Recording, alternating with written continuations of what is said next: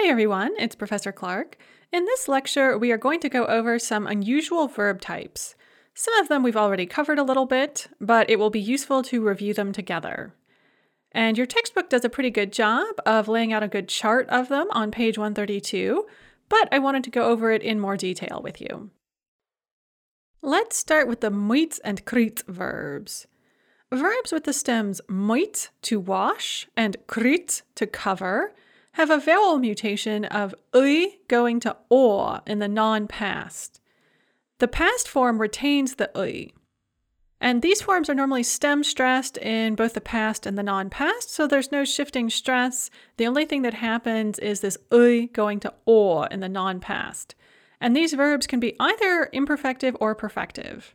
So we have, for example, moet, to wash, which is imperfective, and it's moju, mojish, mojit, mojem, mojitje, mojut. Note the imperative is moj, mojtje. And then the past has the ui again of the infinitive. So mojil, mojla, mojla, mojli. Zakrit, on the other hand, is perfective. So all of the verbs that have a prefix plus krit are going to be perfective. The imperfective forms are going to have krivat, like zakrivat or atkrivat, and they will conjugate like chitat. So zakrit, for example, is going to be zakroju, zakrojesh, zakrojet, zakrojem, zakrojetje, zakrojut. The imperative is going to be zakroj, zakrojtje. And then the past is going to have the ui in it again. So zakril, zakrila, zakrila, zakrili. The next set of verbs are these nyat verbs, and the textbook also includes vzat, which is a yat verb, in with the same group, which is correct. But most of the other verbs in this group have nyat. And we went over them when we reviewed the formation of the past tense. Let's go over them again and focus on their non-past form. All of these nyat verbs are going to be first conjugation, and they're all going to be perfective.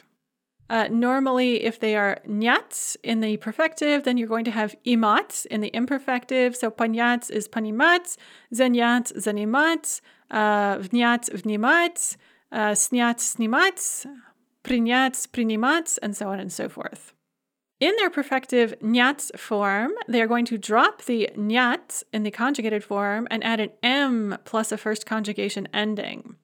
And some of them are going to be n-stressed throughout the non-past. For example, panyat is going to become paimu, paimyosh, paimyot, paimyom, paimyotye, paimut. And notice that not only do we lose the n and gain an m, but an ikratkoya jumps in. So po becomes poi, and then the nyat disappears, and we add these mu, myosh, myot, myom, myotye, mut endings. The imperative is paimi, paimitya.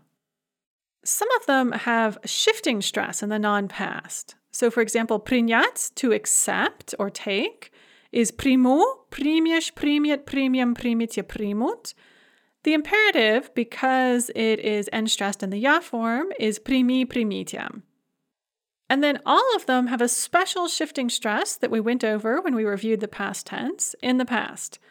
So, for example, prinyat, in the infinitive, the stress is on the ya, and we keep this nyat form in the past tense, but we shift the stress off of the ya. So, on prinyal, ana prinyala, ano prinyala, ani prinyali.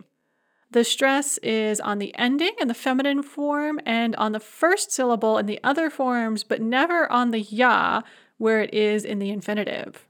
So that's a little bit tricky, and you want to keep your eye on these verbs. The next form we're going to look at are st verbs. So these are verbs that end in se, te, miachisnak in the infinitive. Most of these verbs will gain a de in the non-past conjugation. So you will drop the infinitive ending of sita miachisnak and add de and then a first conjugation ending. Most of them are going to be n-stressed in the non-past. For example, upast, to fall, is upadu, upadiosh, upadiot, upadiom, upadiote, upadut. And the imperative is upadi, upaditya.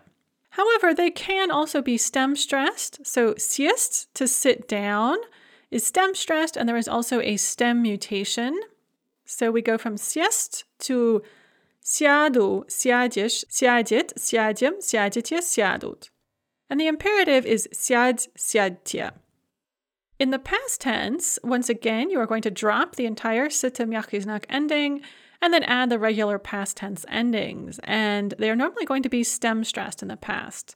So ukrast, to steal, is ukral, ukrala, ukrala, ukrali.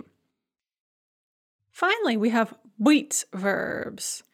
And the main verbs in this category are být, to be, and zabít, the perfective of to forget.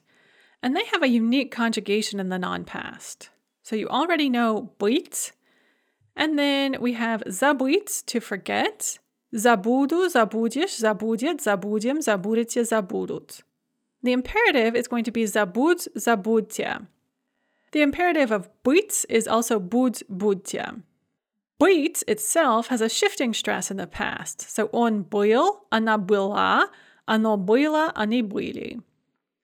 Zabít, however, is stem stressed in the past. Zabil, zabila, zabila, zabili.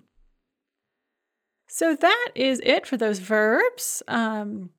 Hopefully they were not too confusing. They all have regular endings. You just have to keep your eye out for the little stem mutations that happen in the non-past form. And congratulations on finishing Chapter 5. So much progress is being made. I hope you feel like you're really getting a grasp on your Russian and that it's improving a lot.